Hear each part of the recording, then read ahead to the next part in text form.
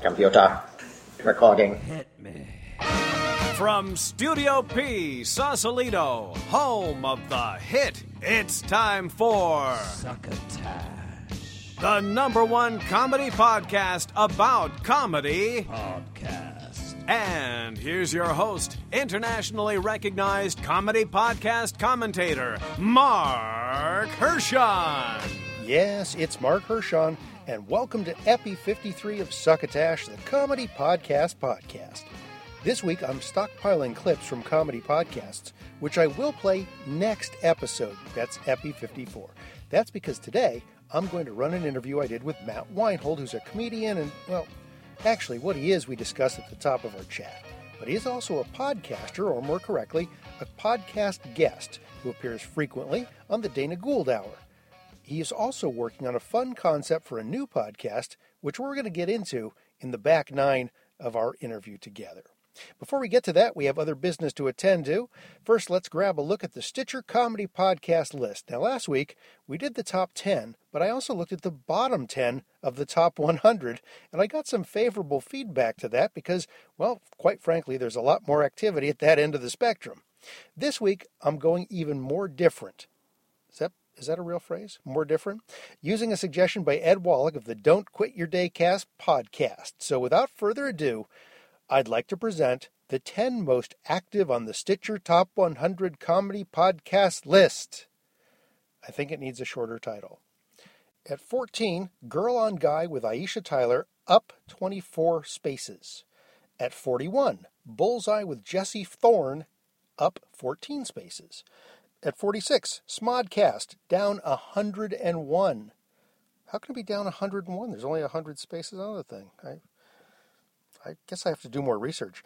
At 52, The Onion Podcast, up 55 points.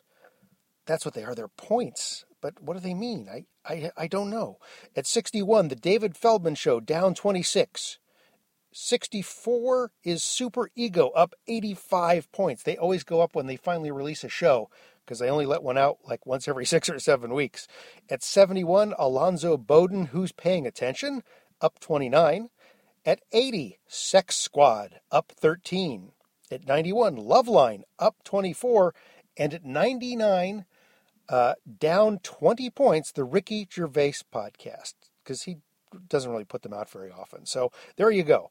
What do you think of that? Let me know. That was the 10 most active in the Stitcher Top 100 Comedy Podcast list.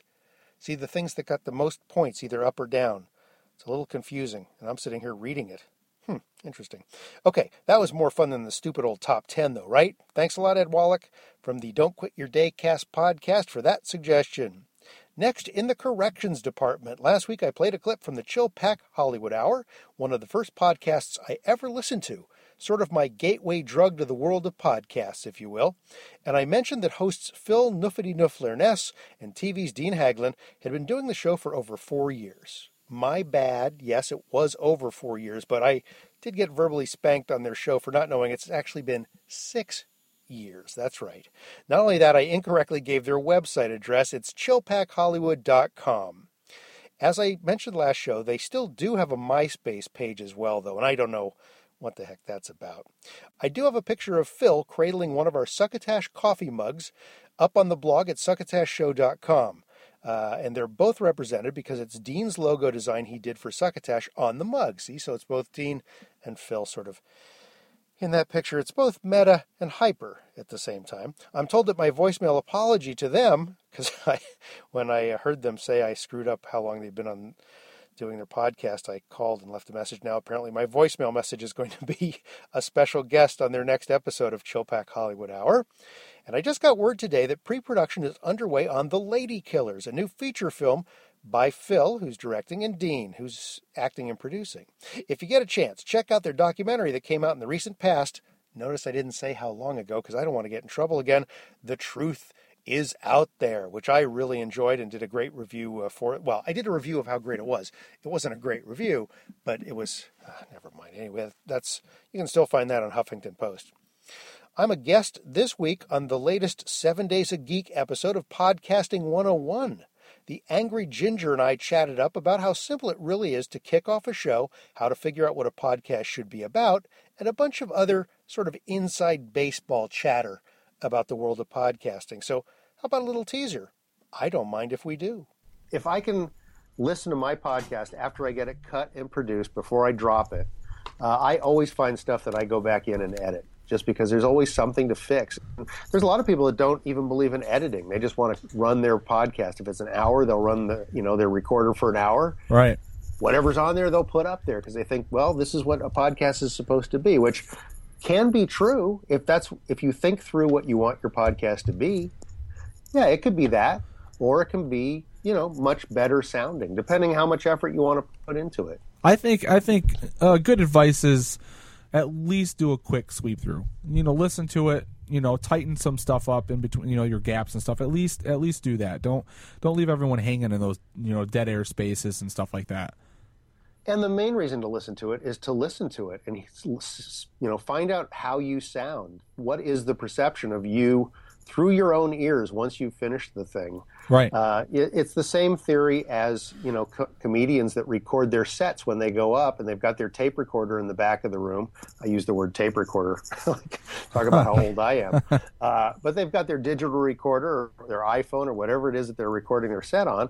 And again, probably 75% of the comics that record their sets never listen to the sets they record. Really? They just kind of do it as a matter of rote, and once in a while they might listen to part of it. But the ones that really start being able to refine their sound, I think, concentrate on that set. How do I sound? Where did I screw up? Right, right. So I think it's important to listen to your own podcast and be very critical about it. Yeah, exactly. Yeah, that's how you get better too. It's the only way you get better. 'Cause you're not going to get better by either reading reviews or having your friends tell you how it is. You've got to hear it with your own ears, I think, or you just can't make a value judgment. Right.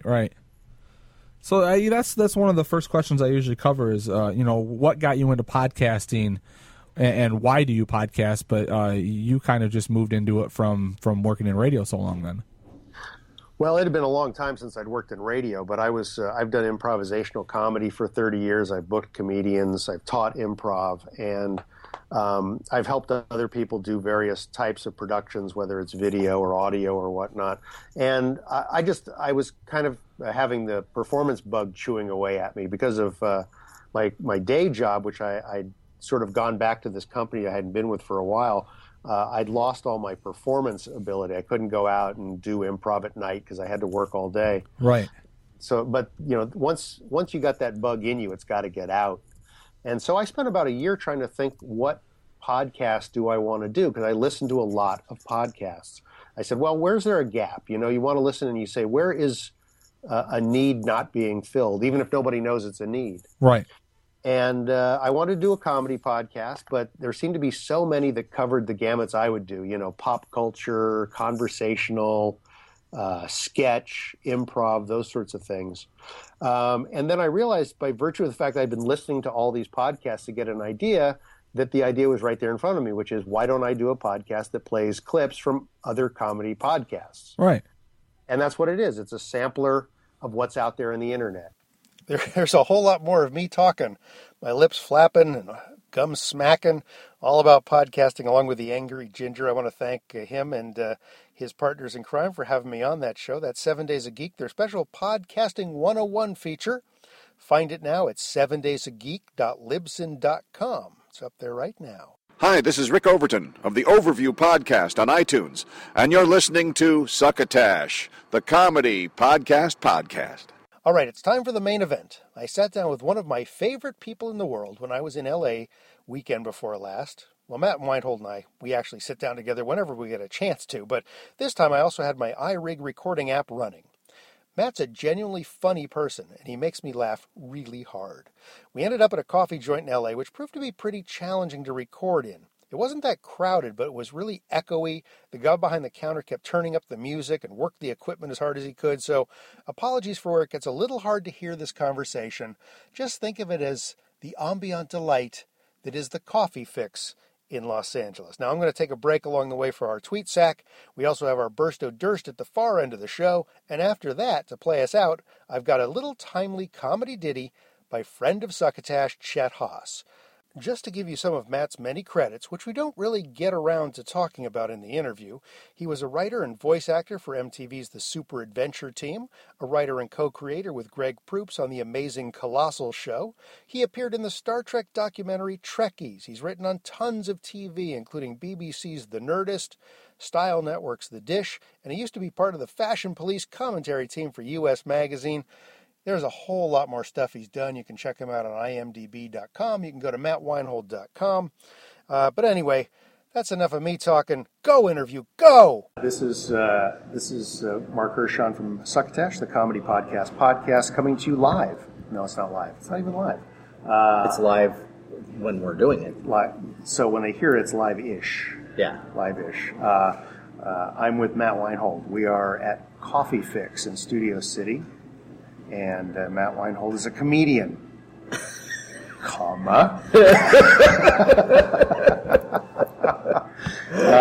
he's a writer. Question mark. He's a writer. Ellipses. And well, how do you, if somebody says, Matt, what do you do? What's your lead in terms of what you do? What's the first thing you tell people? I'm an entertainer. Okay. You know, and that comes out in different various forms. I did stand-up for a very, very, very long time, and now I do more writing than I do stand-up, but I'm at the place now where I think I would like to do some stand-up again, because you know me, I love people. You are a people person. In fact, when that comes up, you know, I wrote the book I Hate People. And when I think of that, I go, Matt must really dislike that because you love people so much. Yeah, you know, that was really the wonderful part about stand-up is getting up at 5 in the morning, getting on a plane, flying to some strip mall in the Midwest, and staring into the blank eyes of people I have nothing in common with. And now you're champing at the bit to get back out there again. Well, now I think I'm going to do it around here, where you do 5 minutes, get out, yeah, get to go home, have some toast, and then hit the hay. Matt and I became acquainted initially in San Francisco, where we were working on opposite sides of the comedy equation. Matt was performing, I was booking shows. That's right, yeah. Natural enemies, if you will, and yet somehow we overcame that adversity. Yeah, I remember when you saw my act, and in the hopes of maybe booking me. The next day I called you, and I believe your words were, "I'm afraid to say we will be booking you." And I fell in love on that day. It's funny, I run into people that I've long forgotten, like I think Fred Anderson is a guy, the juggler. Oh, yeah, Fred Anderson. And the great Scott. Yes, but Fred Anderson confronted me backstage at Comedy Day, this last Comedy Day, and sort of reintroduced himself to me. I had a dim recollection. I hadn't seen him in 30 years or something like that. And he says he always remembers when I unbooked him from a gig because it was the wrong show balance or something. And he's held that this whole time. And to me, it was I'm just trying to put a show together. And he was hidden booked, and then we ended up with a headliner that it may have been a juggler or something. It's like, well, we can't have two jugglers on the same bill. It just doesn't make sense, But whatever the reason was, he just always carried that with him. It's amazing the little balls of hate that people hold on to, that they shine as if they're Gollum, Yes. The precious Sean. Wrong balance. Oh, man. Oh, but anyway, so that was in the heady heydays of the comedy scene in San Francisco, really. I mean, the sort of mid-'80s, I'm going to say. Right? Yeah. When did you first set foot on stage? I don't remember exactly, but I know it was, I did a couple sets and then didn't want to do it, and then got back into it, really wanting to pursue it. But, the first time was at the Other Cafe, and it had to have been, I don't know, maybe 82 or something like that. And it was, I always loved that place. That was always my favorite club. A lot of people. Yeah. A lot of people have a lot of love Yeah. for the old Other Cafe, which was a great eclectic place to Yeah. do your stuff. It was a strange environment. Strange environment, kind of a nice little kind of hippie-ish mainstream crowd that, you know, they would go with whatever. Yeah. And yeah, it was always they always did like these theme shows. Right. They do sketch shows. They do comedy. They do stand up. This is the first time I ever saw Bobcat Goldthwait. Yeah. And yeah, I really really loved that place, and it was always felt loose and kind of like home. And I enjoyed the punchline was really great too. But it's a different vibe, you Right. know? More sort of A little more professional. professional. Yeah, that's a very good word for it.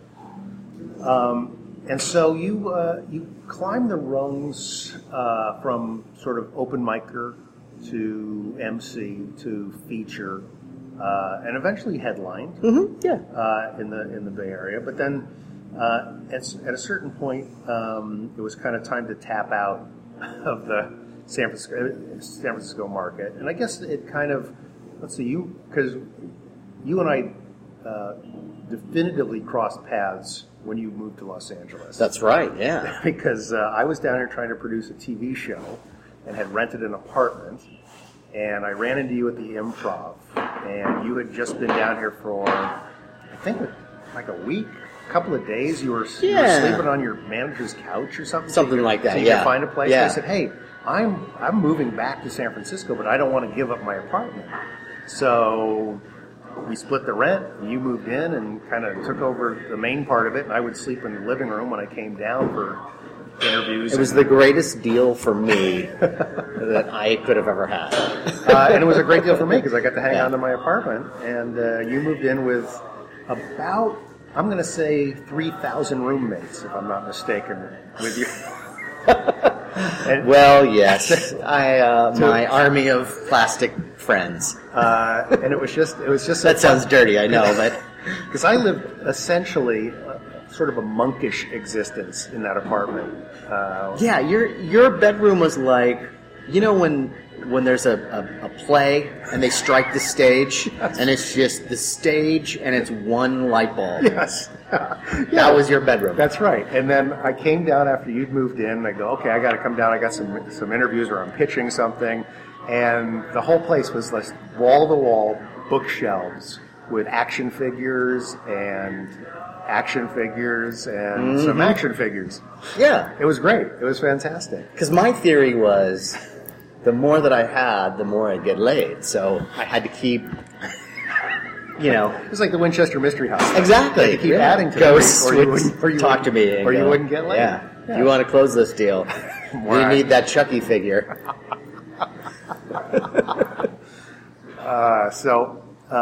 Which, of course, led to the joke about Daniel Koenig, right? Do you remember that one? I don't. Oh, yeah. Yeah, in my act. Yeah. Well, you can recreate that here because the listeners may not. Oh, that's right. know. Well, my manager also was managing Daniel Koenig, who was the daughter of Walter Koenig, who played Chekhov in Star Trek. Like I need to tell a podcast audience that. But, but I met her and she was cute and nice, and in my mind I'm thinking, you know, maybe I should ask her out. You know, maybe if I play this right, we can go on a date back to my place. Who knows where it could lead? But then I thought, well, wait a minute. I've got an action figure of her dad on my shelf in my bedroom. And if there's one thing that I think will fuck up a sexual encounter, it has to be looking up and seeing your dad peering down at you from a shelf. Those beady little Yeah, eyes. as if it's saying, honey, get out of here.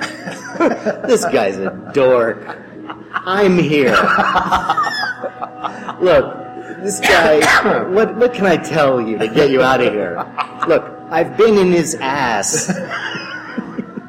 Spock, talk to her.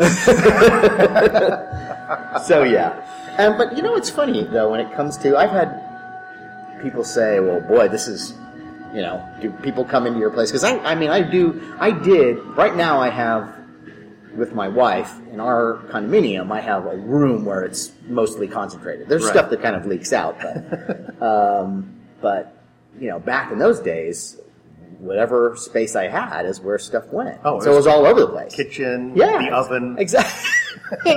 Those were the ones. I had a man on a raft. Those were the ones in that the had been bad, and they had to go in the oven. And you turn up the heat just a little bit. That's where I would harden the stony outsides of Ben Grimm. That's funny. Anyway, so you made that transition down to LA, and what was that like in terms of what you thought was going to happen for you career-wise? I mean, Well, you was initially every manager, and I think you say this to yourself. Yeah, you're trying to reinforce this career path of that. Like I'm gonna do comedy, and then someone's gonna see me, and I'll get an audition, and I'll eventually be on a sitcom, and that's just what we're all looking for. And I mean, it doesn't always work that way for everybody. what? Guess what? And so, but then you also realize, and one of the things that I really love about show business and Los Angeles in general is the fact that there are so many different jobs. There's so many things you can do. And you realize, oh, I don't have to be the star of my own sitcom. I can guest on sitcoms. I can create my own thing and put it on, have my podcast or write on a show. And there was a show that I worked on called The Dish that was for Style Network. And that was great because I got to write stuff, got to hang out with people who are funny and laugh. And then they'd also put me in the sketches too. I was like, this is great. Yeah. And every week I'm making TV. And so, yeah, you get to a point where you realize also that you have control of your own career. There's something about the idea that we all think that we have to get on a show and that all our happiness and our career is in somebody else's hands, where you get to a point where you go, I'll create my own stuff, and that'll get people to pay attention to me as opposed to, chasing after this nebulous thing that I'm not even sure I want. Yeah, so you got to sort of explore that as a sort of your journey into Los Angeles, doing different things, going out to interview, to be on shows, Right. that sort of thing. And you're still in Los Angeles, so clearly you're comfortable here with where that journey has taken you. And I'm sure it will piss off anybody who lives in San Francisco, but that's where I started. I now live in Los Angeles. I love Los Angeles. I would never want to live back in San Francisco. Not that San Francisco is a horrible place or anything like that, but it's just that I'm a giant movie buff. I've met some of the nicest people that I've ever met in this town, and that's something being blended behind the counter. We didn't count on this. That's someone from San Francisco trying to drown me out right now. But it was always weird too that I moved to LA and then I'd go back to San Francisco and I'd say, oh yeah, I live in Los Angeles now. And they go, oh, I'm sorry. Right. And it's sort of so strange that like you just insulted where I live. Like, why is that okay? I thought, isn't San Francisco supposed to be like the open-minded?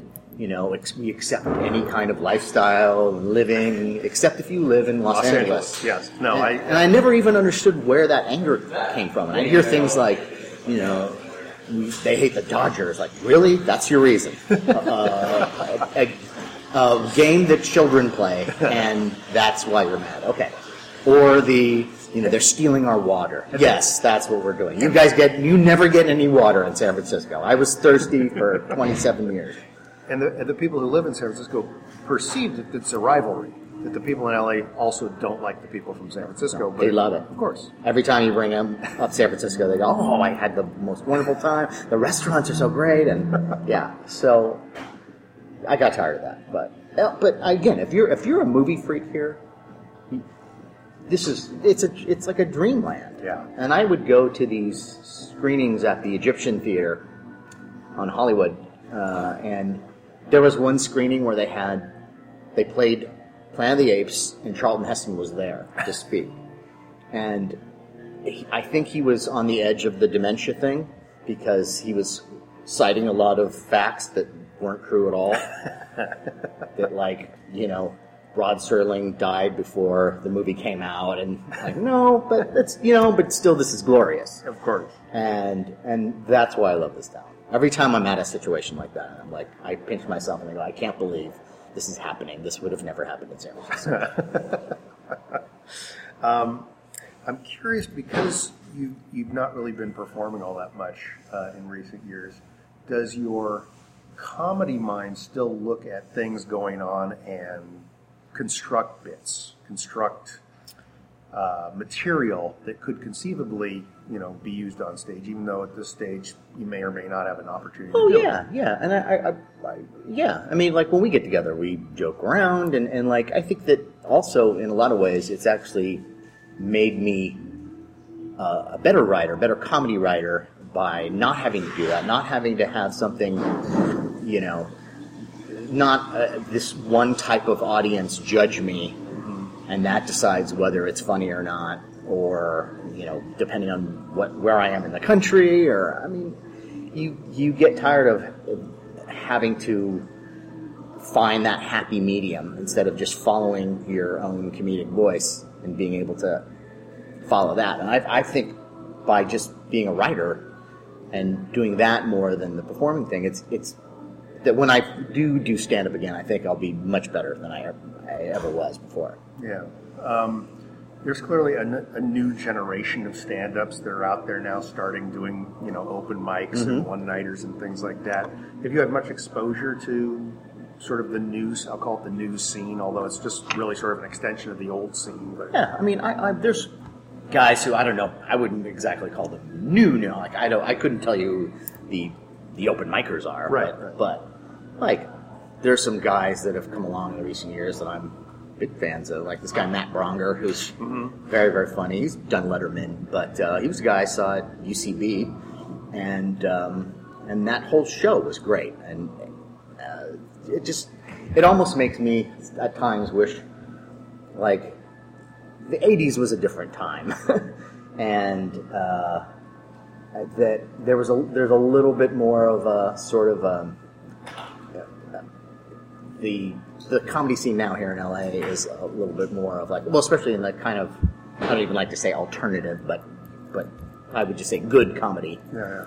That in that scene, there's more of a latitude of letting you just kind of take chances and not necessarily do a stand-up routine. Yes. You can just kind of be the funny that you are, and that scene sort of encourages that. And I think it was a little less that when I was starting out. It was a little more of, like, you got to be the MC, and then you got to be featured, and you got to have your bits, and or at least that's how I perceived it. Well, San Francisco had such a element of having the comedy competition being there's big that too. Thing. Yes, and that's if very you didn't good. have a tight act together, you couldn't be molded to be a contestant in it. It's like, well, I've got to be able to, you know, go long on this and do this. No, you've got 7 minutes. Right. You know, right. Which, you know, from a certain standpoint, is fine, but it killed a lot of comics. It just, you know, they wanted to do it because they get more exposure, but it wasn't the right medium for their act, you know. And also, to be fair, I mean, at that time, when I started comedy, I didn't really know that much about comedy. I knew who George Carlin was and Pryor, but when I first started, I wanted to put on a costume, and, you know, I mean, that's like a prop act made me howl. I mean, when I first started out, it was very, my tastes weren't as sophisticated, and as I hung around comedians in the comedy scene, I started to learn and see, wow, there's other ways that you can do comedy. It doesn't have to be this sort of rigidly defined thing. And that's why there are times where I kind of wish, like, boy, I wish I would start now in this environment. I think I would have been a better comic. Interesting. Some of my listeners may be familiar with your voice from your appearances on the Dana Gould show. Yeah. You and Dana and I all go back to that exact same period we're talking about in the mid '80s in San Francisco, and Dana was the officiant at your wedding, as a matter of fact. That's right. So what is the podcast experience like for you? I mean, the majority of people that respond to my show, although I have regular civilians, I'll call them, who listen, but I have a lot of podcasters who listen to the show because we feature clips from podcasts. So most podcasters don't have time to really listen to other podcasts because it just takes so much damn time. Right. So my show is sort of a shortcut. Yeah. So they get a little taste of things. So what is your experience? Well, let me ask you about the experience of doing a podcast, and then I'll ask what your exposure to listening to podcasts is. But let's talk about what your experience is doing the podcast. Being a guest on one? Yeah. I've always had a good time. I've always found it, it's like a good version of being on a radio show. You don't have to worry about sponsors or anything like that. It usually is a situation where you can just talk and kind of riff, and most of the time you're on with a friend, and so it just turns into just a bunch of people just joking around and talking about things. And Dana has taken it, and he also does produced pieces, but I really love what he does with his show because it's a nice mixture of kind of theater, radio theater, and your standard podcast. Yeah. And with him, I mean, he's just so funny, and the people that he gets are usually people I've known for years and old friends of mine, and it's very easy to just sit down and have a good time from the minute it starts. For his show, does he say, here's what we're going to talk about today, and you've got a slate of subjects or one particular subject? Usually there's a theme, and, I think one of his was the end of the world. And usually what happens, with anything, is that this conversation gets sidetracked, and then that's funny, and how it all kind of winds back to that theme. But yeah, that's usually how it starts with him. He has a theme, and he'll get it going. He'll sort of get it up to speed, and then we start piping in. But yeah, I've always enjoyed his podcast. Also, Jackie Cation's The Dork Forest is great. I almost had an interview with her yesterday, but she was scrambling to do a bunch of stuff before she had to get out of town for a gig, so it didn't come together. Okay. But she's just a lovely person and very funny, and always been a big fan of hers.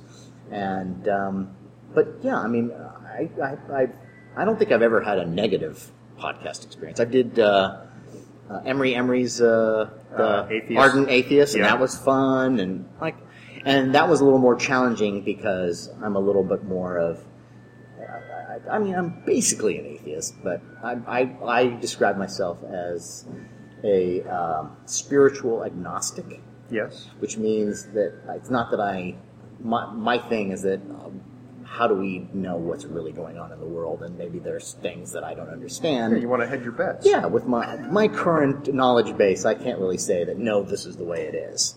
And they had a little bit of a problem with that, sort of. Yeah, when you listen to Emery, he definitely, as I said in the review I did for him of his show on SplitSider.com, he's very religious about his atheism. Yeah. But that being said, I really did enjoy it. And it was never mean or antagonistic. It was fun, and we all there was a lot of laughter. So, and that's the way those things should be discussed. But what captures your attention in terms of listening to podcasts? Because clearly you have listened to some. Or maybe they're just the ones you've been on. I don't know, but what's your awareness of what sort of the podcast world is? Well, it's almost like I think the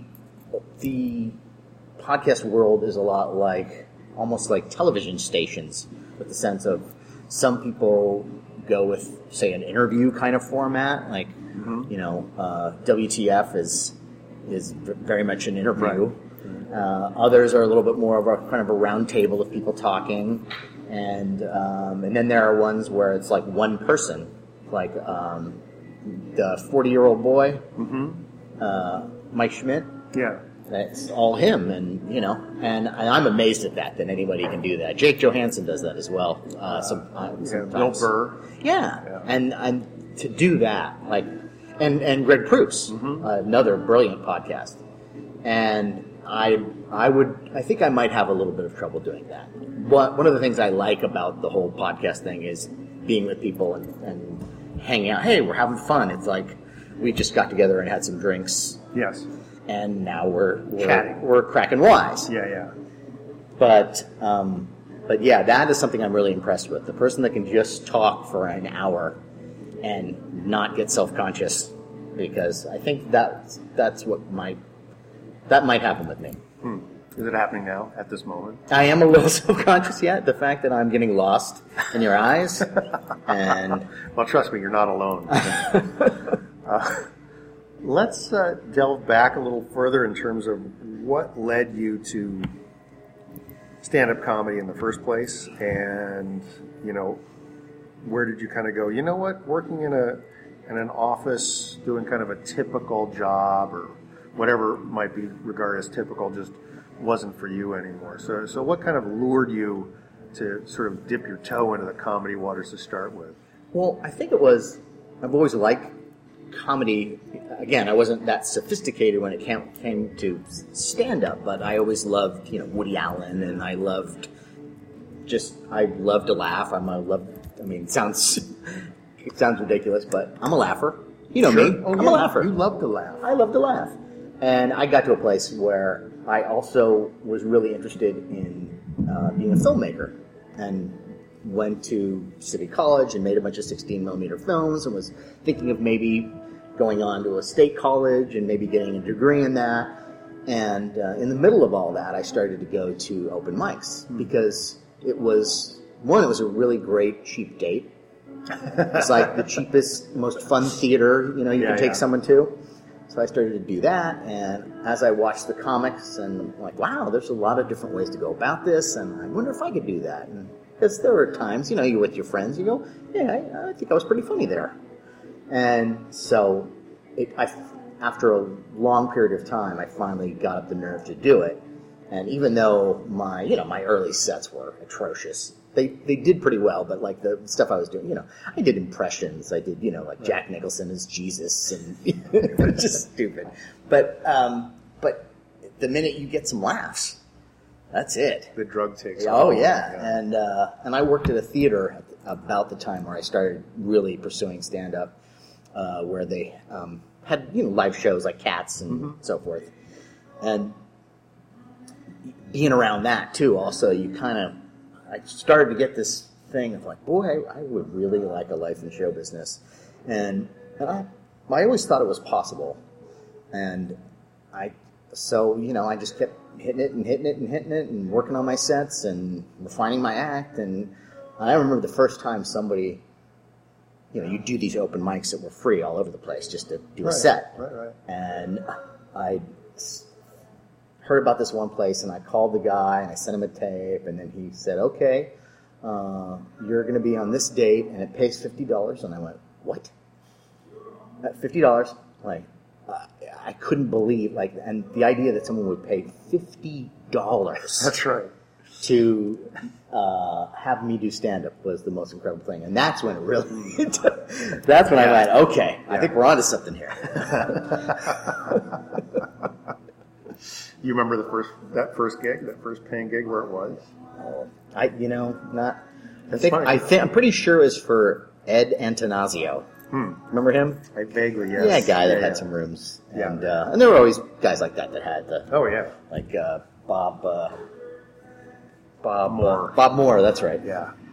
The legendary Bob Moore. But, you do enough of those, and then, some of those gigs are not always the easiest ones where... No, that's trial by fire. Oh, man. Like, you're the comedy show happens right after the game, and then or they want to start it like before the game has ended. Yes. Shut up, everybody! We're going to do comedy now. Hey, everybody! It's Matt Weinhold. Yeah, or the audience is 30 feet away from the stage. Yeah. There's a dance floor they can't put the chairs on because it'll mar the surface. Exactly. Right. It's just like and that it's sort of on a teeter-totter of whether that's a blessing or a curse. Because at least if they're 30 feet away, they can't attack you. Physically. Because that would happen too. Yes. But yeah, I mean, when I look back at all that time and, and the ups and downs of your career, it is amazing, like, that I've been able to support myself pretty much solidly all through that time, and had a great time. And I had just, I mean, it's amazing. Yeah. I've had some pretty crazy, amazing adventures, and I wouldn't trade most of them. What's can you think of maybe, you know, one of the more memorable things that being in the comedy business, either somebody you met or something you ended up doing as a result of it? And it's okay if you can't. I mean, it's kind of funny. There's comics that are amazingly filled with memories. I mean, accurate memories of the person they played with on this night and Sure, where yeah, they went, yeah. and you know. And there's other people that just, you know what, the first 13 years I don't really have a clue. I didn't drink that much, but it just wasn't that memorable. I went from gig to gig, did my thing, and that was kind of it. Well, you know what I remember? I mean, pivotal things like winning the Seattle comedy competition was like, you know, for a moment. Because I remember also the other thing that I've had to deal with over the years is how, like, my battle with myself and how my low self-esteem that I've had to fight back for years, and my own just nervousness or whatever, self-doubt. And that plagued me over a lot of years of stand-up, too, in places where I'd go into some club and I'd be freaked out, and I'd have to talk myself down. And you would think after a certain amount of years that would go away, but it was always there. And it was something I've just been able to really come to grips with. Yeah. But during those moments, say, like the Seattle comedy competition, I fought with that. And then there's the nerves of a competition, and managed to get through it and then win it was like a real, like, okay, you're not, that little inner demon in your head is wrong. Yes. Yeah. And things like, like I think my first real TV was the Good Time Cafe. Oh, yeah, on KGO. Yeah, with Bill Rafferty. Yes. Yeah. And God rest his soul. Yeah, God rest his soul. And I did a Star Trek bit where I took off my jacket and I had a Star Trek uniform under it, and which I thought was the most brilliant thing ever. Finally able to write that off. Yeah, exactly. Every year since. And now I'm an admiral, obviously, but I did the show, and then I remember, like, the next day someone recognizing me. And I was like, yeah, okay, all right, I like the feeling of this. Yeah. And then you learn over the years that it's a teeter-totter. There's that, and then there's the ones where you don't do well, and the audience hates you, and you have to do that walk of shame from the stage out the door to your car before someone yells something at you. And I remember doing a gig. There was this gig that was in San Diego, 4th and B, I think it was called. And it's this big building. They didn't charge any admission, and you just had to buy drinks, which is, of course, right. Yeah, the formula for disaster. And so they would have a lot of comics on. And I think there's a reason why the 3-comic format works as well as it does. That's what people recognize, and that's as much as people can take. It's a lot of comedy. Yeah. But they would do these shows where it'd be like, now we're on the 5th comic, and everyone's doing a sizable amount of time. And I remember I went up, and I felt like the crowd had sort of turned a little bit already. It had that sour milk smell to it. Yeah. Take a whiff of this. Yeah, and it was like the first 10 minutes were okay, and then all of a sudden it just turned. Oh. And it was like the whole crowd just went, wait a minute. Who are you? We don't like this. Did he say something that was defending gay people? But so it went worse and worse, and I tried to deal with the crowd. They were just mean, and so I think the last 10 minutes of my set, I just like picked a point on the back of the room. I just focused on that. Like a hooker. Right, exactly. Just exactly. I stare at the metaphorical bedpost. I just, This will all be over soon. This will all be over soon. Yeah. Grit my teeth and think of England. Put the money on the dresser. I'll be leaving. Right. So then I'm the last comic, right? And then the show's done. So then I'm done, and there might have been a smattering of 2 or 3 applause, and I get off and I'm like, I got to get out of here because there's only one way out, and it's through the hall. It's through the people. Yeah. And it's a big room, huge.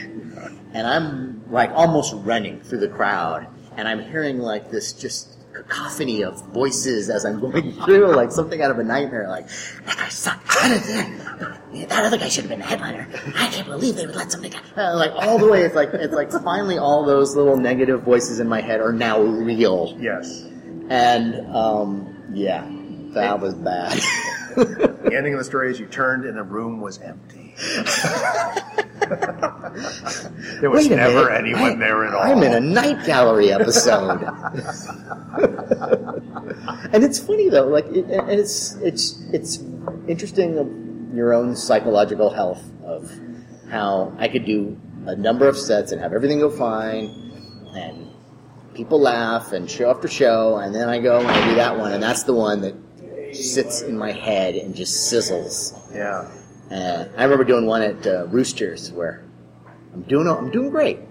It's going fine. And then like maybe 5 minutes before the end of my set, some guy just stands up in the front row, turns to the crowd and goes, "Why are you people laughing? This guy isn't funny at all." Oh my God. And now that should have just been nothing. It's one guy, right? Dad, sit down. But that is exactly it, right? It was like, I was like, did you just climb out of my head? Get back in This there. is now a Cronenberg movie where I have made my fears real. Oh my God. But yeah, one thing stand-up does teach you is to deal with that stuff in one way or another. Friends, if the high cost of air travel is getting you down, then the all-new Henderson's Flying Jodhpurs should have you as high as the proverbial kite. While these sharp new business casual pants can't actually imbue you with the power of flight, slipping them on is practically the next best thing to getting there, wherever there happens to be. Never again be hassled by a jumbo-sized seatmate or a perfumed matron stinking up your space, or suffer seats that are crammed so close together that they make a body bag look roomy. With Henderson's Flying Jodhpurs, you get to put the world on hold. And by hold, I mean that's where you'll be flying from now on, in the cargo hold. Our patented flyers are specially designed to make air transport superbly comfortable, whether you're in a pet carrier, cardboard box, or wooden crate. With plenty of extra padding, it's like having your own first-class seat. Henderson's custom-fitted flank tanks hold enough breathable oxygen for you to survive a flight from Shanghai to Timbuktu. With the extendable bib and hood lined with 100% genuine alpaca, you'll stay toasty warm no matter how high you happen to fly. And speaking of high, unlike makers of inferior brands of aviation breeches, Henderson's Flying Jodhpurs come with a built-in altimeter, so not only will you be alerted when your air supply starts to run thin, but you'll also know when you've made it into Henderson's exclusive Mile High Club. While most reputable air carriers prohibit passengers from flying in the cargo hold, Henderson's has worked out agreements with the remaining disreputable airlines to welcome aboard anyone sporting a pair of Henderson's Flying Jodhpurs. Originally designed for Amelia Earhart, the Wingwalkers Club of Altoona, Ohio, and Area 51, Henderson's Flying Jodhpurs are available wherever Army and Navy surplus goods are sold. That's Henderson's, makers of fine slacks and loincloths since 1903. And now, back to Succotash. Thanks as always to our friends at Henderson Pants for sponsoring this podcast. If you're interested in being a sponsor, we will kick them out the door, by the way, because their check's never clear. We'll get back to Matt Weinhold in just a moment, but first it's time to dip into the tweet sack. That's right, sweet, sweet tweet sack. From Rev Zeb Futterman, who we've not heard from in some time, he says, "I refuse to listen to the Succotash show. It's filled with vile knock-knock jokes, profanity, and the wet sound of nudity. Repent." From Pod Awful, Succotash show is doing the Lord's work. Wow, almost diametrically opposed to Rev Zeb there. From DTBB206, shout out to 7 Days a Geek with Succotash Show, the great podcast episode. I will leave you both iTunes reviews today. Thank you very much. That's one of the best tweets I've ever twatted. Here are some actual emails. That's right, they came in the email box. First one, here are a few clips from shows that we run on our station, RadioFubar.com. Feel free to use any, all, or none. Thanks, Frank, a.k.a. Mr. Producer, Station Manager, RadioFubar.com. He sent along 4 clips from 4 different shows from Radio Fubar, and I will feature them in a package in episode 54, which is our very next show. So stay tuned for that from them. Thanks for sending those in. Not sure you can use this, Mark, but I hope you can. Keep up the good work, comrade. Booze from Sweet Feathery Jesus. Well, we love the guys at Sweet Feathery Jesus podcast, and we'll also pop that clip into Epi 54 Booze, so listen for that, won't you? This is from one of my friends at the Brit and the American. It's a little bit bit of a lengthy letter, and it's about a new endeavor that he and Alba Lewis are looking to do. So let me read this to you. Hello all, this is Tom and not spam. I know it's hard to believe because it's so well done, but I wrote this myself. We are getting it done. Our podcast has far exceeded our expectation. Again, that's the Brit and the American. Nearing the end for year 1, and the support has been top-notch. I love what we do, and it seems that our fans do too. Now it's time for us to take the next step, video. We will always keep the audio podcast going, but we like to do a travel show on video. I've talked to some of you about this, and you have convinced me to go on with this new adventure. I have got over 500 clips from our travels so far. I've done all the homework. I now know that it works and know how to get it done. What I need is more time to make this happen. What I'm asking for is your help. I know a lot who receive this are having hard times and money is not an option. I completely understand. What I ask of you is to share our show every week, anytime you can, any way you can. Facebook, Twitter, email, word of mouth, any way you can get it out. This is a huge help to us. The Brit and the American is doing so well because of the ones who have shared and keep sharing it. I cannot thank them enough. This is a dream come true for me. I truly love podcasting. I can't wait to start putting video out. This is the link to our dream, a little bit cheesy but true. Here's the website, share with your friends, and I gladly do that, Tom. It's thebritandtheamerican.com, and there are dashes between all those words. Thebritandtheamerican.com, or just put the name of their show into Google, and you will find your way to them and help support their efforts. They do a very entertaining show, and I'd love to see what they can do with video. Hi, Mark. It's Bryce here from the Half Scoop podcast. We recently introduced a new segment to our show where I have a 5 to 10 minute mini interview with interesting people / podcast hosts about what got them into podcasting, as well as a bit about themselves, and was wondering if you would be interested in doing one with me so we could put it on our show. Since we're in Australia, the interview would have to be over Skype, and we would, of course, have plugs in there for Succotash as well as anything else you may have coming up.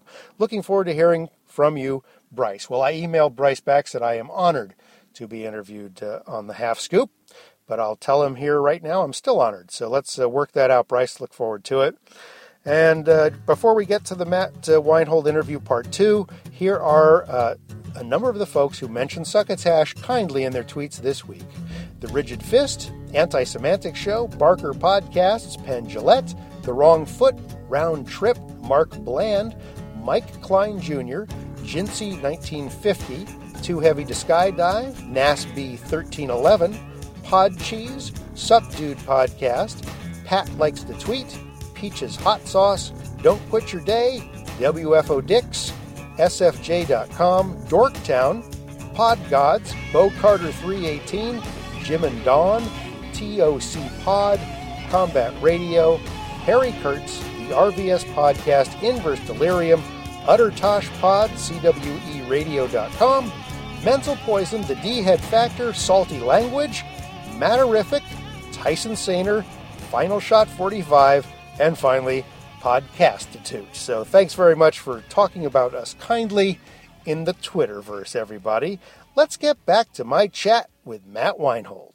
I want to get into one topic. I'm not exactly sure what it's going to take us to, so let's just talk about it and see. And it's something that you and I both deal with, which is creating things that aren't immediately servable to anybody. You'll come up with a script, or you'll come up with a concept, and it just kind of sits on your hard drive or in a drawer or something. Yeah. Not only have you and I both do this individually, but we have projects like that together. Mm-hmm.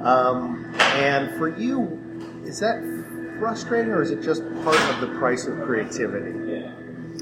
Well, when you listen to anybody who, and there are a lot of these stories, but the person who says, there's this hit series or a movie, and you hear the stories, well, we've been trying to sell this thing for the past 15 years. And I'm not surprised, because it's not like show business works on the level of like, well, the best thing that comes in is what we're going to make. What? Wait a minute. Yeah. What are you saying? Yeah. And so you're dealing with the ego of the person that's looking at it, or their comedic sensibility, or the thing, like, especially if it's anything that's remotely edgy, that it hits someone's soft white underbelly in the place that you never really ever would have thought it would. Yeah. And so you got to keep that all in mind. And it is frustrating, because when you write something or you film something or whatever that you think is good, or you do a bit that you think is good and nobody laughs at it, and you're convinced that, like, or you've done this bit for certain crowds and it does work, but when you take it on the road, not so much. And you got to go, well, is it me? Is it the way I'm delivering it? Or maybe this is just I've showed up at the wrong party. Right. And it's the same thing with pitching projects, I think. And a lot of it's timing. That you pitch the same thing 3 years later, or you're at a meeting with someone, and you go, well, I had this idea that, oh, really? Because we're looking for something like that. And you hear those stories all the time. And that's the hope. Right. That's the carrot that is dangled in front of you, that this thing exists. So as long as it exists, there's still a shot. Well, that's also the argument for being in LA for people that don't. I mean, like you, I really enjoy Los Angeles. I would spend a majority of time here if it wasn't for just situational life itself. Right. Where my wife is, what she's doing, that sort of thing. But there are a lot of people that are down here sort of almost against their will. But you have to. Because, as Overton says, this is where the cameras are plugged in. This is, this is where the industry is. Yeah. So if you have that idea you wrote 3 years ago and put in a drawer, and you're having lunch with a dude who's working for a studio or a production company, and the conversation can come up. Oh, I've got this thing. Mm-hmm. Yeah. But that conversation doesn't happen if you're home anywhere else in the entire world, except maybe New York. Possibly, maybe, yeah. So you're right. You're in the right town to maximize sort of all your creative efforts, regardless of whether they're active or sort of on hiatus. Yeah. And you have to get to a place too where you genuinely believe in your talent and your projects. Yes. And if you like it, I think that's really, that should be enough. Yeah, and I think you and I both also know people that are the opposite. Instead of juggling a bunch of different projects, is they'll have one thing, and they will just pound that thing into the pavement. I literally, know a guy who's been trying to sell the same script for 10 years and won't write anything else because he's convinced this is the script, man. This has to happen. Yeah. And the funny thing is, he could be at the right place at the right time, and all of a sudden, could be. Well, and that's also the wonderful part of this business, and excuse me. Oh, that was. I just burped up the previous few minutes of this podcast. But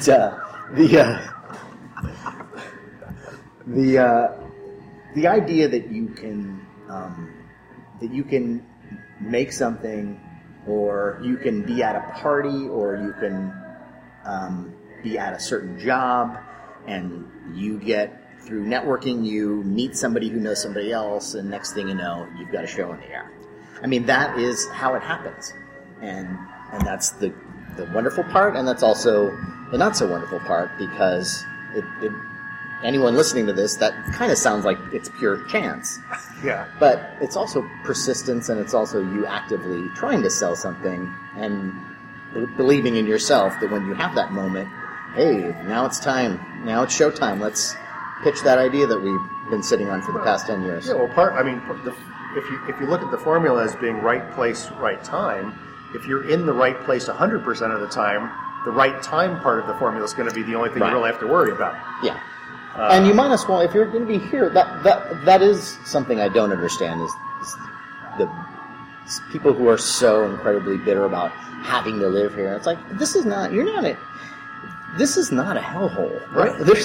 There are lovely restaurants and beautiful women, and the weather's nice, and there's lots of nice stores, and there's a million things to do. It could be a lot worse. Yeah. And I've been to those places. You're not. Yeah, I won't even go. It's time now to get into Succotash Sports Corner. You're a big sports fanatic. You know. Let's talk. No, there is no sports corner. I hate sports. I would never talk about them. I was looking forward to that. I thought we were going to talk rollerball, Quidditch. I like to talk about things that the podcaster listeners think about, mull about, which is what are the unplumbed areas for podcasting? Because you've mentioned a number of different sort of formats that people follow. That sort of, I'm a guy talking, by myself. We're a group of guys talking about things. We're doing live sketches. We're doing improv. We're doing these different things. What sort of, and this is just total speculation, so maybe it doesn't go anywhere, but what sort of things could you imagine doing podcasts about that, as far as you're aware, nobody's kind of tapped at this point? Because it's sort of infinite, in a way. That's kind of a hard question to answer, because you could almost say the same thing about just audio in general. Mm-hmm. Like, if you could play music, you can listen to a book, you can listen to a play, and what I like, the things that I like are the ones that, what I love about Dana's show, for example, is the idea, it's not like I listen to every podcast that's out there, but what I do like is that it's a mixture of a bunch of things. And I thought, hey, that's kind of fun. Mm-hmm. You get the best of almost every world. And I'd like to see some more of that kind of stuff.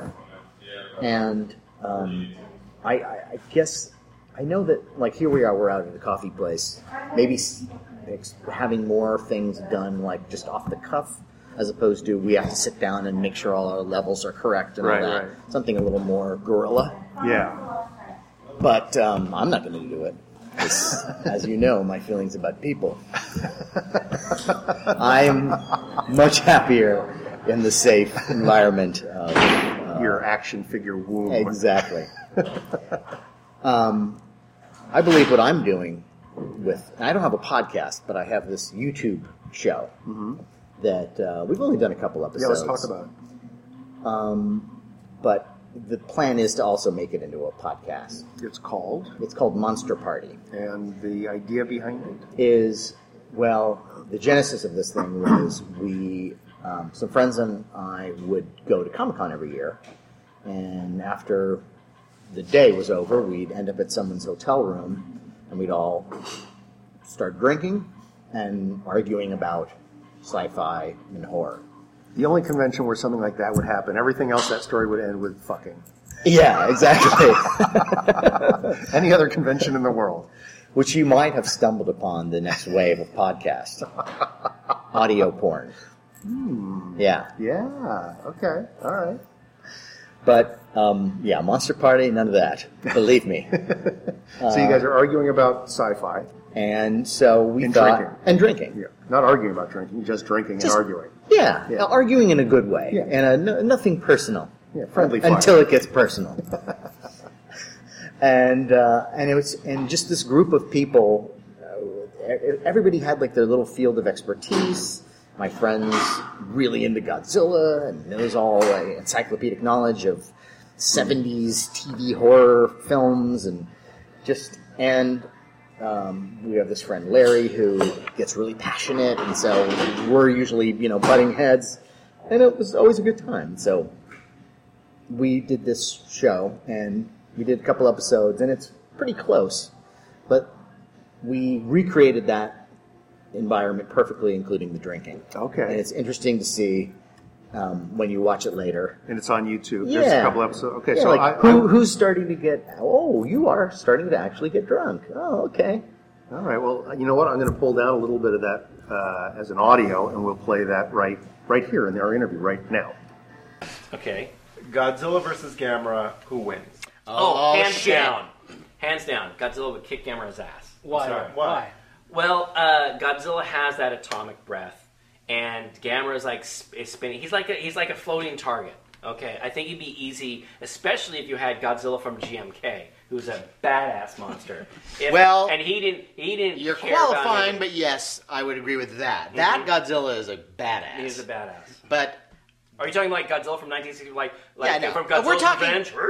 yeah, if we're talking Godzilla from classic. the time of like 60s. Gamera. Yeah. I think it might be Gamera because Gamera could get his he could get like a spike in his eye, and then a minute later he's get like better. dun, da, da, Gamera. He definitely he's more mobile though. And he can fly. around. Yeah, He can fly. Although, Godzilla can fly too. if you count Godzilla is Smog capable Monster. of Kind flying. Yeah, he can kind of You know, fly. there was this great scene, in actually in Godzilla vs. Smog Monster, while Godzilla does this, he goes, and uses his his atomic breath to kind of propel himself, like this. So you weren't expecting right, technically, when you're watching that movie. he can fly. Yeah. He may not be But, graceful. Not for very long. That is true. Yeah. That's no man. To say that. God damn it! No, Listen, to say that Gamera. I hate having this argument every time. We always, it always comes down to the same thing. I just don't. Gamera. Okay, if Gamera can fly and Gamera's more mobile, he's mobile, but it's a freaking. Why is he mocking mobility? He's mobile, man, but he can't. Godzilla has breath, atomic too, breath, though. But Gamera has a breath. But it's not as strong as Godzilla. Sometimes you got to look at the statistics, okay? How many people did Okay. Godzilla kill? Listen, How many people? I'm gonna go to my numbers. Guy. Listen. Okay. Gamera, in any movie he's ever made, has never lost. Godzilla? You know what? It's because he doesn't care. He doesn't care. Because he's an anti-hero. He can just He walk is an away anti-hero. into the sea. But Gamera always emerged victorious, so Gamera- statistically, Yes. I think Right, Gamera that's would win. Gamera closes the deal. I'm Maybe sorry, I someday disagree. we'll see a film where they do put the two together. I don't know if that will ever happen. And so now do we do the wraparound? Now do we pretend that we just heard it? Exactly. You're right. That was pretty entertaining, wasn't it? It was. How did we get that here in the coffee shop? They have free Wi-Fi. That's how. So what will the format? I guess it'll be the same It'll be sort the of same format thing. for podcasts. Yeah, I don't know how much alcohol-fueled podcasting there is, Oh, but I'm maybe, sure there's tons of maybe it. that's going to be the next wave. If you listen to what you referred to as guys sitting around talking, and I call these shooting the shit shows, those are heavily fueled by alcohol, where the guys are sitting around just spitballing stuff out of the newspaper. Newspaper used to be a thing that people would publish literally on. Never mind. I don't know. The news. Let's just call it the news. It's that paper that I paper. use to put under my garage kits when I'm painting them to Yes. make sure that the paint doesn't get on the table. That's right. That's Okay. right. Yeah. You can actually read the words on that, and it will tell you things that are going on in the world a week ago. It doesn't sound like it's going to work. It was a crazy time. So will you sort of dual purpose and continue to do the YouTube version and then just make that an audio offering? Or I would like it to be both. That the only thing originally the person we were working with was saying the idea of creating a YouTube star is there's more opportunities with that. I don't know if that's necessarily true, but he provided all this equipment and we're like, okay. And then it also allowed us, we decorate our set with all our stuff. So there is a cool visual quality to that. And we would bring on things like we did one episode that isn't up yet, but about like our favorite books and records and our memories of it. And that, that helps with the visual aid. But ultimately, I don't think we necessarily need to even do that. Ultimately, it is just a bunch of guys just talking. Yeah. And so I think the idea would be to just make it so we don't get too visual. Right. But if you watch the YouTube thing, there is stuff. And there's the eye candy that I like to call. Matt Weinhold. Yeah, I mean, you're also ear candy, by the way. Your mellifluous tones will draw listeners literally to this podcast without even knowing what they're going to be hearing. I don't think that you should make fun of the people who genuinely suffer from ear candy. I didn't realize it was a condition. Yes, it's when the waxy buildup in your ear crystallizes and becomes a hard candy. That's delicious. Yeah. What happens is then old ladies remove it and then keep it in their purses until it gathers lint, and then they offer it to a small child. Well, then my apologies to the ear candy sufferers of the world. It seems like the concept of your Monster Party cast, whether it be visual or audio, certainly invites interaction from the audience via comments and things like that. 'Cause Sure. obviously they're going to have their own polarized reaction to what's going on. And we would like to have, we're not at this point yet, but we'd love to have guests. And we were even thinking of maybe having a bartender as part of it. And but I would like to audition for that part. Okay, all right. Hired. See how easy that was? Wow, I'm going to move. Yeah. I am moving back to Los Angeles. Damn, this is simple. Imagine if all show business transactions went like this. Yeah, I would like to be the commander of the Enterprise on the next Star Trek movie. Done. I actually have had show business transactions work that way, but then it's always later. The thing. Regret. Yeah. Oh yeah. Hey, listen. I've had moments like that when I was writing on a short-lived game show for Merv Griffin Productions. That the amazing Jonathan was the host of. Okay. Little show called Ruckus, which you can still find clips of on YouTube. But which is my porn name, by the way. He brought me in as to be a writer on the show because I knew him, and we had a good working relationship from his time in San Francisco. And so he brought me in and introduced me to the producer, and we started staffing the show up. And Merv Griffin came in to see how things were going, and I was introduced as the head writer, much to my surprise. Wow. And I asked the producer after Merv left, I said, "Why am I the head writer?" He says, "Because you're the first one who came in." I said, "Oh, excellent. Excellent." Yeah, if all jobs were like whoever got there first. That's right. Yeah. That's right. And then, of course, the childish games spring up. Last one takes the first one's place. I'm rubber, you're glue. See, and that's what the grip on the set of Batman when Christian Bale balled him out. Remember that? Oh, sure. Story? Yeah. See, if you had that "I'm rubber, you're glue" thing. Hey, Christian, what if you act right now? What if you pretended that I'm not here? Milk, lemon, right? Yeah. Lemonade around the corner fudges me. That would be a different show business. But the key to all this, though, is like, and I also think that's why podcasts have just grown in leaps and bounds. Is that you're not doing show business where you have to necessarily, go by the rules of somebody else as if you're auditioning for a show. This is your thing. It's homegrown. It's whatever you want it to be, and I think that's what everyone's dream is here is to have get paid for the thing that you love. Yeah.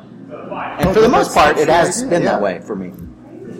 That is the dream, right? Just get paid for things you enjoy doing.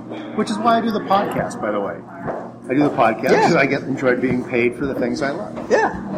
And that hasn't happened yet. So what's your? How about you? What's your big? How would you describe yourself in the creative terms of what? A producer, a director, I kind of do everything based on the level of what the thing is. I mean, I'm the executive producer of this little show. But in Hollywood terms, I'm a writer. Focus on being a writer, and that's kind of what I do. Hollywood being what it is, I believe that woman was the head makeup artist. on my Hallmark movies. Wow. Should we bring her in? I can't. It's been a while, so I can't be sure that's her, but I think that's her. That's weird. See, it's this town. That's weird, isn't it? This could be her break or yours, depending on who's paying You know for what? this I'm going check. to look at my phone and see if it's her.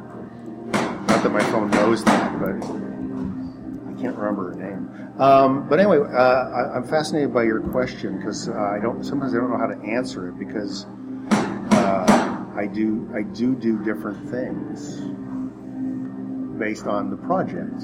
Yeah. Well, what I hope to get happening someday is that we're basically having your own little version of the Mercury Theater where you get all your friends together and you make movies or projects, and they're all done out of love, not because maybe this will sell. Yes. Yeah. Yeah. I mean,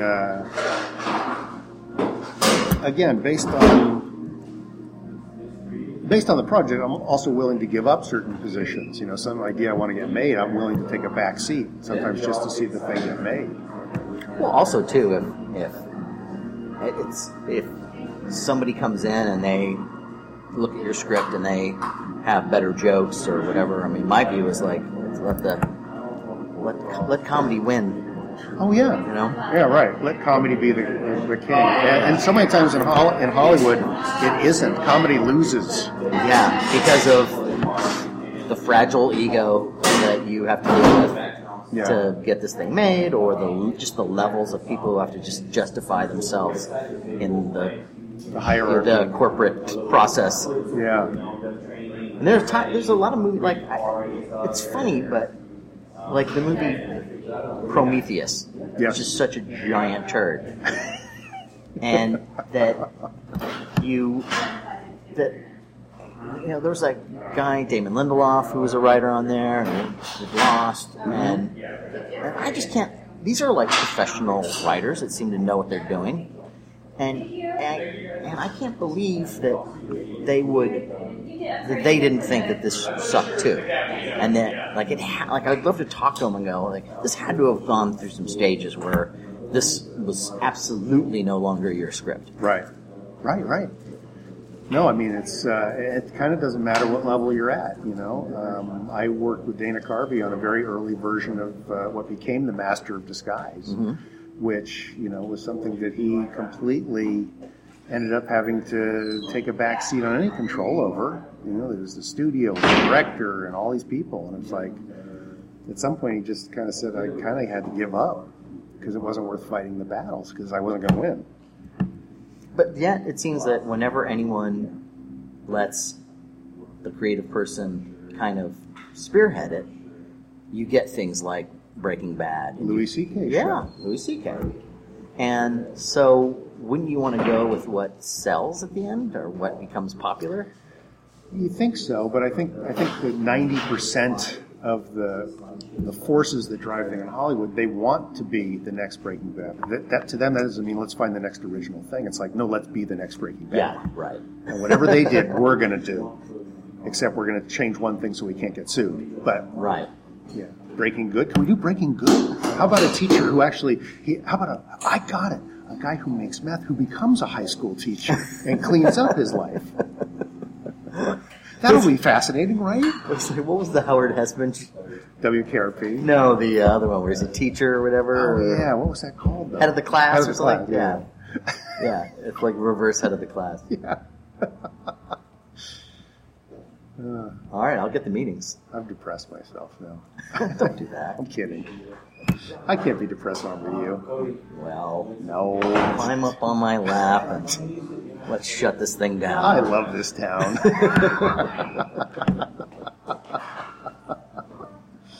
What is something that you would love to hear somebody talk about that just people don't talk about for whatever reason?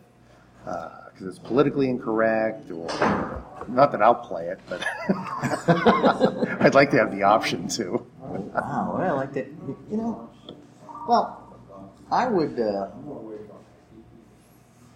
I hate to say this, but it's kind of like the show, our Monster Party show.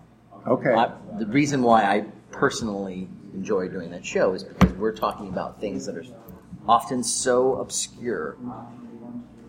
I don't know how big of an audience there is for it, but there's got to be a legion of, hardcore nerds that like, the bringing up some movie like, we talked in depth about Godzilla versus the Smog Monster and how much we love that monster. And when I am flipping through the channels and I'm looking at late night talk shows, no one brings up Godzilla versus the Smog Monster too often, or as he's known in Japan, Hedorah. But and then and like, so how many Hedorah action figures do you have? Oh well, I have 4, and I have that. We all are obsessed with Hedorah. That's funny. One of the other things I think about Hollywood as an industry is the mercurial nature to it. That you may set your sights on something, and by the time your guns are loaded and you're ready to fire, the target has moved. Well, yeah, and that or you'll have some idea, and then you'll see somebody do something that's similar, and yours is you're convinced yours is the better one, but that's the one that got on the air and flopped. Yes. So that's you done for the next 10 years. That's right. With that idea. Yeah. No, that's always very disappointing. Particularly I'm a huge time travel buff, and so every time a movie comes out that doesn't work, you go, oh great. So that's dead for a while. But I mean, could you imagine pitching like The Walking Dead 15 years ago? And that I mean, they would just laugh at you. Oh yeah. Yeah, no one wants to see that. Are you kidding me? A show about zombies. And it's just funny how things change. Yeah. Well, and I really do believe that, like, I've seen some good movies over the past few years, a handful in the theater. Yeah. But it really truly is the golden age of television. Yeah, I mean, look at Breaking Bad. Yeah. Which, hands down, is one of the best shows that's ever been on TV. The fact that The Wire, was a show. Yeah. And I mean, Mad Men and Walking Dead for when it's good. Up All Night.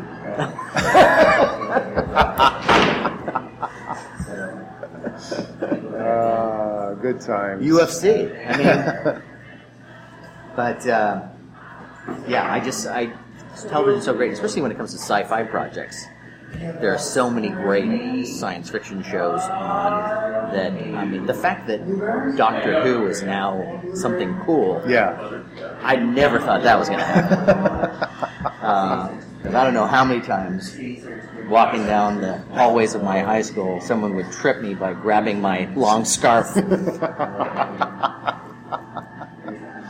Boy, if you could see those people now. Yeah, they're noticeable by their absence. Mm-hmm. Absence? Yeah. Absinthe. You're drinking absinthe? Maybe I should. That'd be good. I can't think of anything else to specifically talk about. All right. We don't want to. So let's just put a cork in this for now, and we'll let it age. Let it age. Fine wine, and then I'll decant it into the podcaster's ears. So from a coffee fix in Studio City, that's been our chat with Matt Weinhold. I want to thank Matt Weinhold for putting aside the time to chat with us. He's always a breath of fresh air. And looking forward to see what he and his crew do with the Monster Party podcast. And I was serious. If they'll have me, I'll be the bartender on the damn thing. It would be a thrill and a delight. Anyway, if you want to find out more about Matt, go to mattweinhold.com. He's all over the place doing all kinds of stuff. Like he says, he's getting back into the comedy thing, so he'll be around L.A., and if I know him, he'll be tapping back into his sources in San Francisco, so look out for him, won't you? Let's go now to our Burst O' Durst with our friend Will Durst. Hey guys, Will Durst here with a few choice words about a new study that says we baby boomers are about to redefine retirement. Yeah, mainly because none of us will be able to afford to retire. You want lids on these? One way a huge demographic bulge can alter old age is by changing what we call it. From now on, our condition should be known as extreme maturity. No sense belaboring the negative. Time to focus on the upside. We're not old. We're vintage, classic, enduring, established, persistent, time-tested, seasoned, steadfast, reputable, reliable, rare.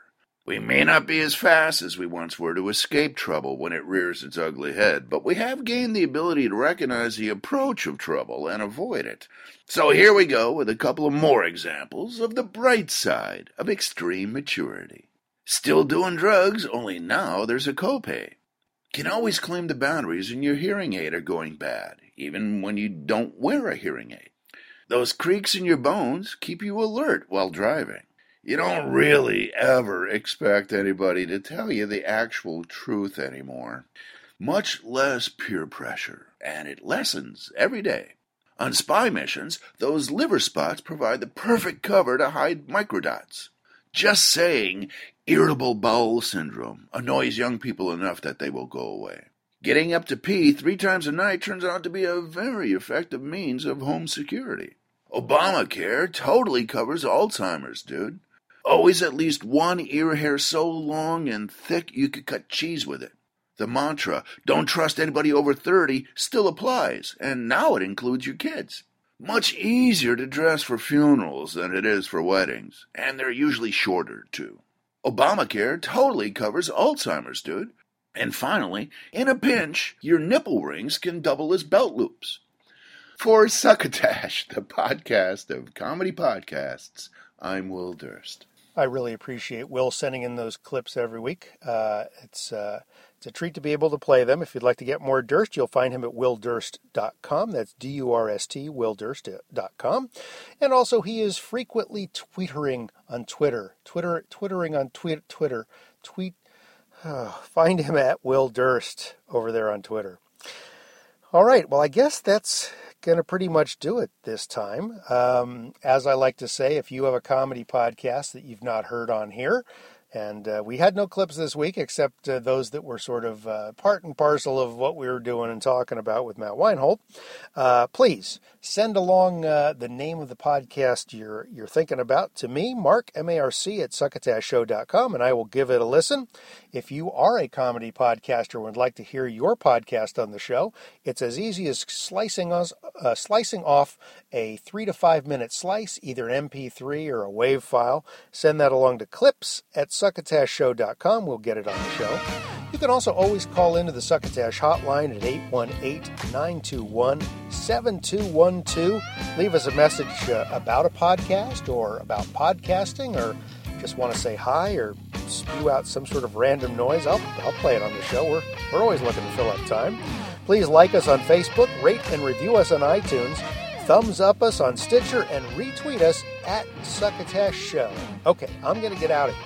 But instead of playing a Succotash recipe after Bill Haywatt's done his goodbye thing, I want you to enjoy some original humorous tunage from friend of Succotash, Chet Haas, and his timely song parody entitled Papal Rain. Weird Al, eat your heart out. And you, please remember to pass the Succotash. You've been listening to Succotash, the comedy podcast with your host, Mark Hershon. Brought to you by Henderson's Pants. And imagine your company's name right here. Find us on the web at succotashshow.com or at Succotash Show on iTunes, and even at Succotash Show on your smartphone Stitcher app. Follow Succotash on Twitter at Succotash Show. Friend Succotash on Facebook. Email us at marc@succotashshow.com, or just pick up that phone and give Succotash a ring at 1-818-921-7212. Succotash is produced and engineered by Joe Paulino at Studio P Sausalito, home of the hit. Our musical director is Scott Carvey. Our booth assistant is Kenny Durges. Until next time, I'm your loyal booth announcer, Bill Haywatt, reminding you to please pass the Succotash.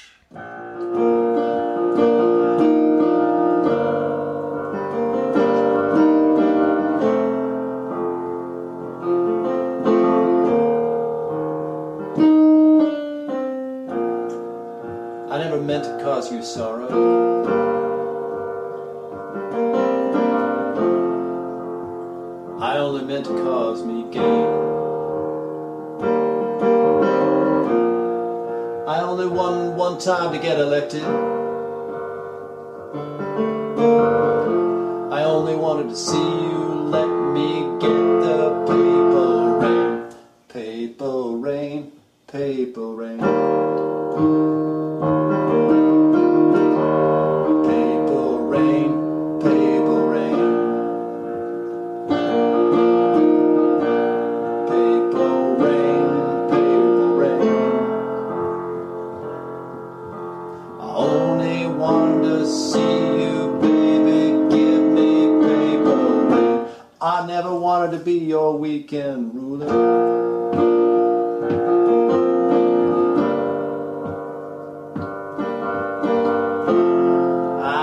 Wanted to be your Pope and friend. Yes, I did. Baby, I don't want to be any crueler. Such a shame that my Pope should have to end. Paper rain, paper rain. Paper rain, paper rain.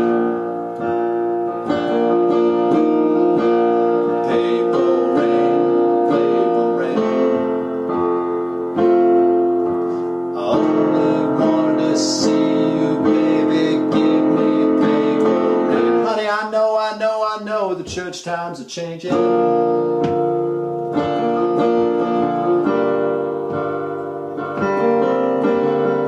And it's time we all reach out for someone new. That means me too. And you say you want a leader, but you can't seem to make up your mind. I think you better do a conclave. And let the new cardinal take the paper rain. Paper rain, paper rain.